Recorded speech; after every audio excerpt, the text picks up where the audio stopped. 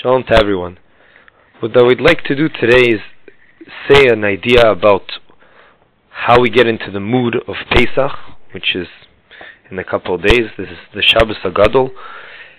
And I think that the idea that will come out will be very fitting for what we are all going through today. The main question I want to share with you, specifically in the Haggadah, is why did the Baal Haggadah decide to start the whole Haggadah out of nowhere, suddenly speaking about the poor people's bread, i.e. the matzah? Halachma anya, this poor people's bread, diachalu avasana, that our forefathers ate, be'ala de Mitzrayim, in the land of Egypt, etc. And it goes on to say, whoever needs should come and join us, all the poor people, etc.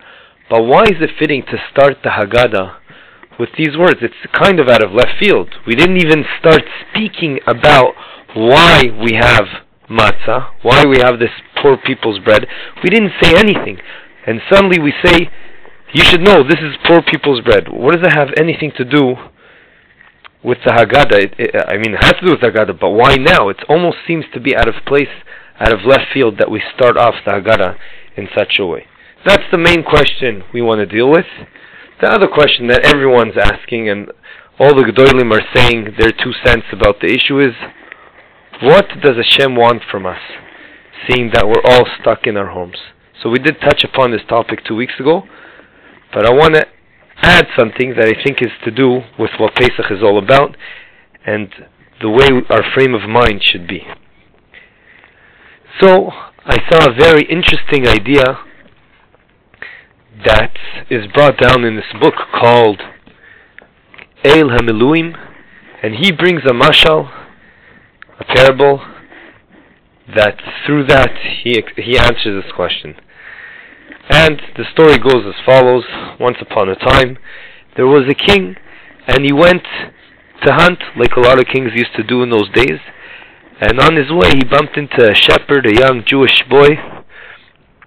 Not boy, was a young Jewish man.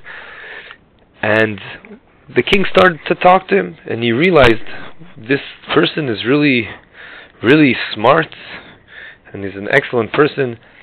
And he said, you know what, I would like to have someone that I can consult with in my kingship. So he offered him to stop being a shepherd and to come work by him and be part of the kingship as a consultant, a yoetz. And indeed, he succeeded in an incredible way, and he quickly went up the ladder of hierarchy of the ministers, the people working in the kingship, until he reached, in a very short period of time, something which is considered the best of the best, which is the treasure, to be the treasurer of the king, the Sar Otzar type of idea. And of course, all the other servants and all the other sarim around him, they were very upset. They were like, how come he can get to become the treasurer? He just joined us. And they were full of jealousy towards him.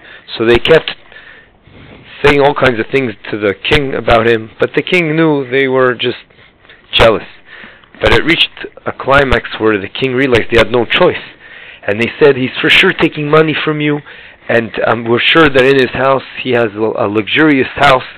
And the king had no choice but to go with the other sarim, the other sergeants, together with him, and they walked towards the house of where this Jewish, the Sar, the treasurer, lived. And as they barged into the house, they quickly noticed that they were totally wrong, and everything in the house is very simple. There's nothing special. The floors are old floors. The house is not even so big. The furnitures are all dilapidated pieces. And as they were about to leave, they suddenly saw a closed door, that on the door it says, entrance is forbidden. So they quickly realized, wow, no one's allowed to enter this room except for probably the father himself, the treasurer. There must be something is hiding there.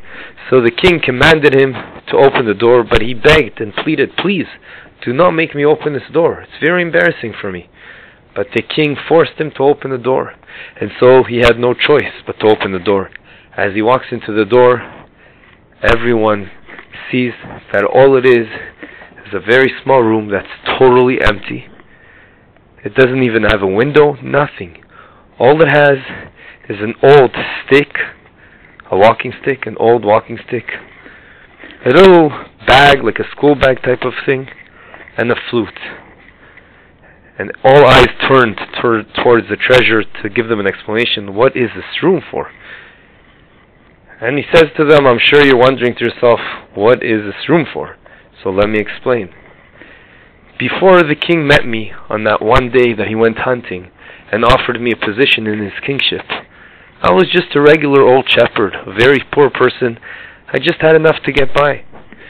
And it's only through the fact that HaKadosh Baruch Hu ensured that I bump into the king, because as we know, everything is pre-defined by Hashem, pre-planned, that I was able to slowly get into the kingship and get a very prestigious work, that I became the treasurer. So I wanted to make sure I realized that everything I have came from Hashem. I was a nothing without Hashem, and it's only through Hashem that I got to where I am. And I was thinking to myself, it's very easy for me to think like this at the beginning, because a couple of days ago I was a shepherd, but how am I going to ensure that this feeling will stay in me forever?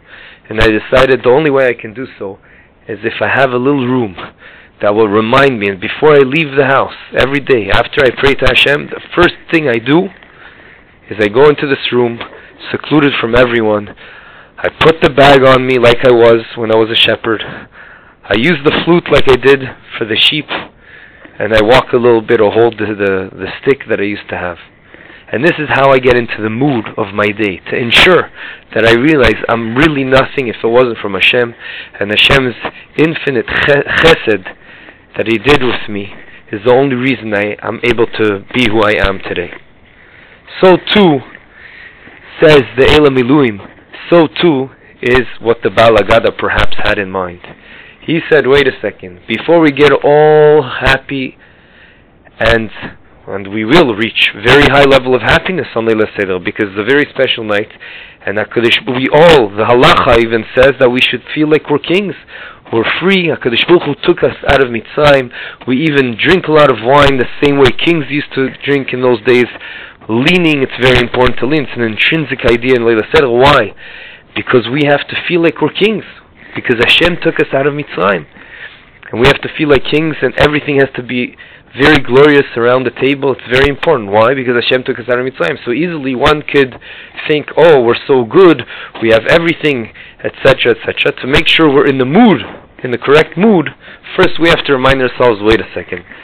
This matzah, although it's the matzah that wears two hats. On one hand, I think we talked about this last year, it resembles the idea that HaKadosh Baruch Hu took us out of Mitzrayim and we went out of Mitzrayim. On the other hand, this is the poor people's bread that our forefathers ate.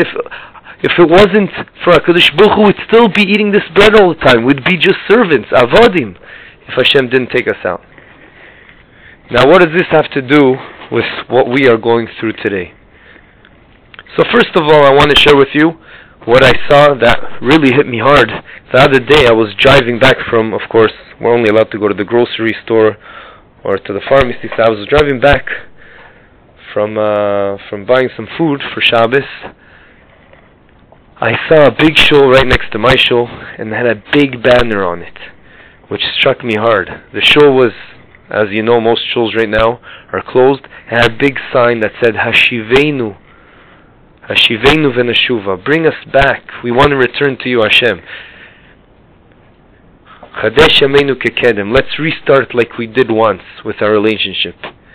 Meaning, it feels like HaKadosh Baruch Hu is on purpose pushing us away, and it's a very sad feeling.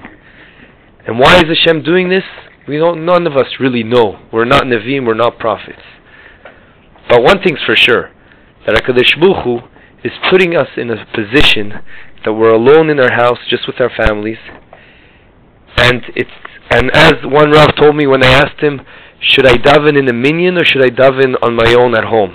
And of course, we're not allowed to daven in a proper minyan outside, but from a halachic perspective, there is an idea that everyone goes on their balcony or in their garden, as in my case, and together we see each other. So some opinions say that one could perform a minyan in such a way. But I told my Rav that it's hard for me to concentrate that way, and then I'm forced to go at their speed. What should I do? Is it better for me to try to chaperai on this type of minyan or daven on my own?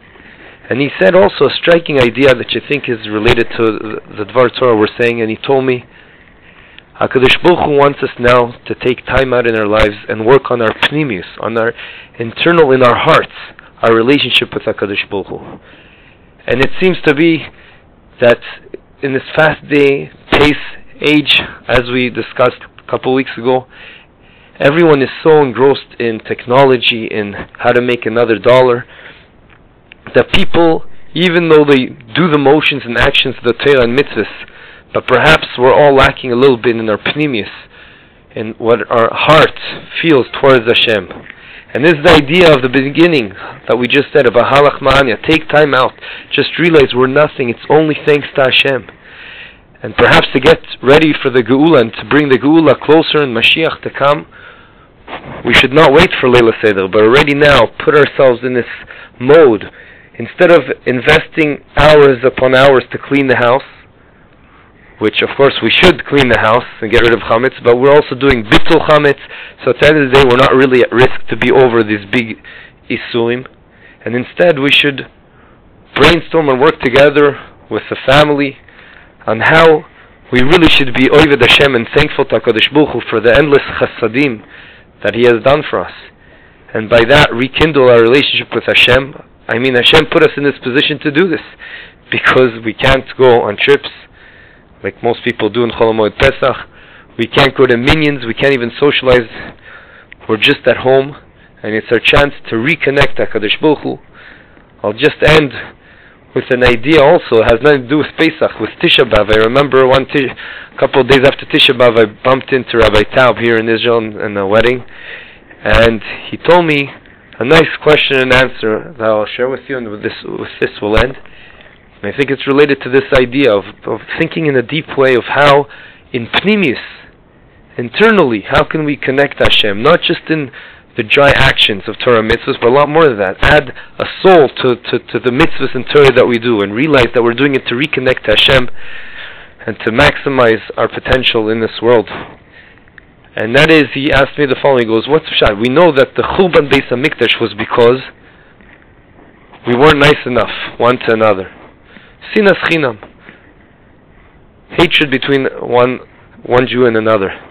So he said, so how can it be that Dafka on Tisha B'Av one is not allowed to say hello to his friend? You would think the opposite is true. Everyone should say hello.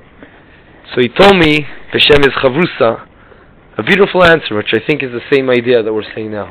Because perhaps our issue is, maybe we do say hello to our friend, but do we really mean it? Do we really feel for our fellow Jew? Like it says in the Torah, V'ahavta le'acha kamocha, that you should love your fellow Jews just like you love yourself. This is a time to take time out, and that's why I allowed myself to pass my normal amount of time of shtikol Torah. Now we're reaching 13 minutes here. And to take time out and just think, how can I reconnect to Hashem?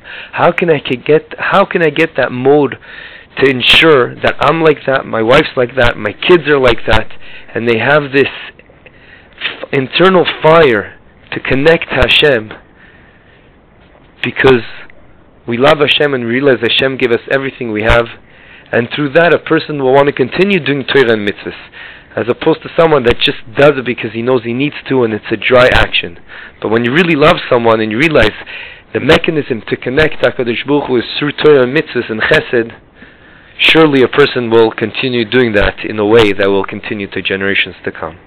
Yiratzon, that will take this idea deep into our personal lives, and the Mirza Hashem, through that, bring Mashiach closer. B'mihira v'yameinu. Amen.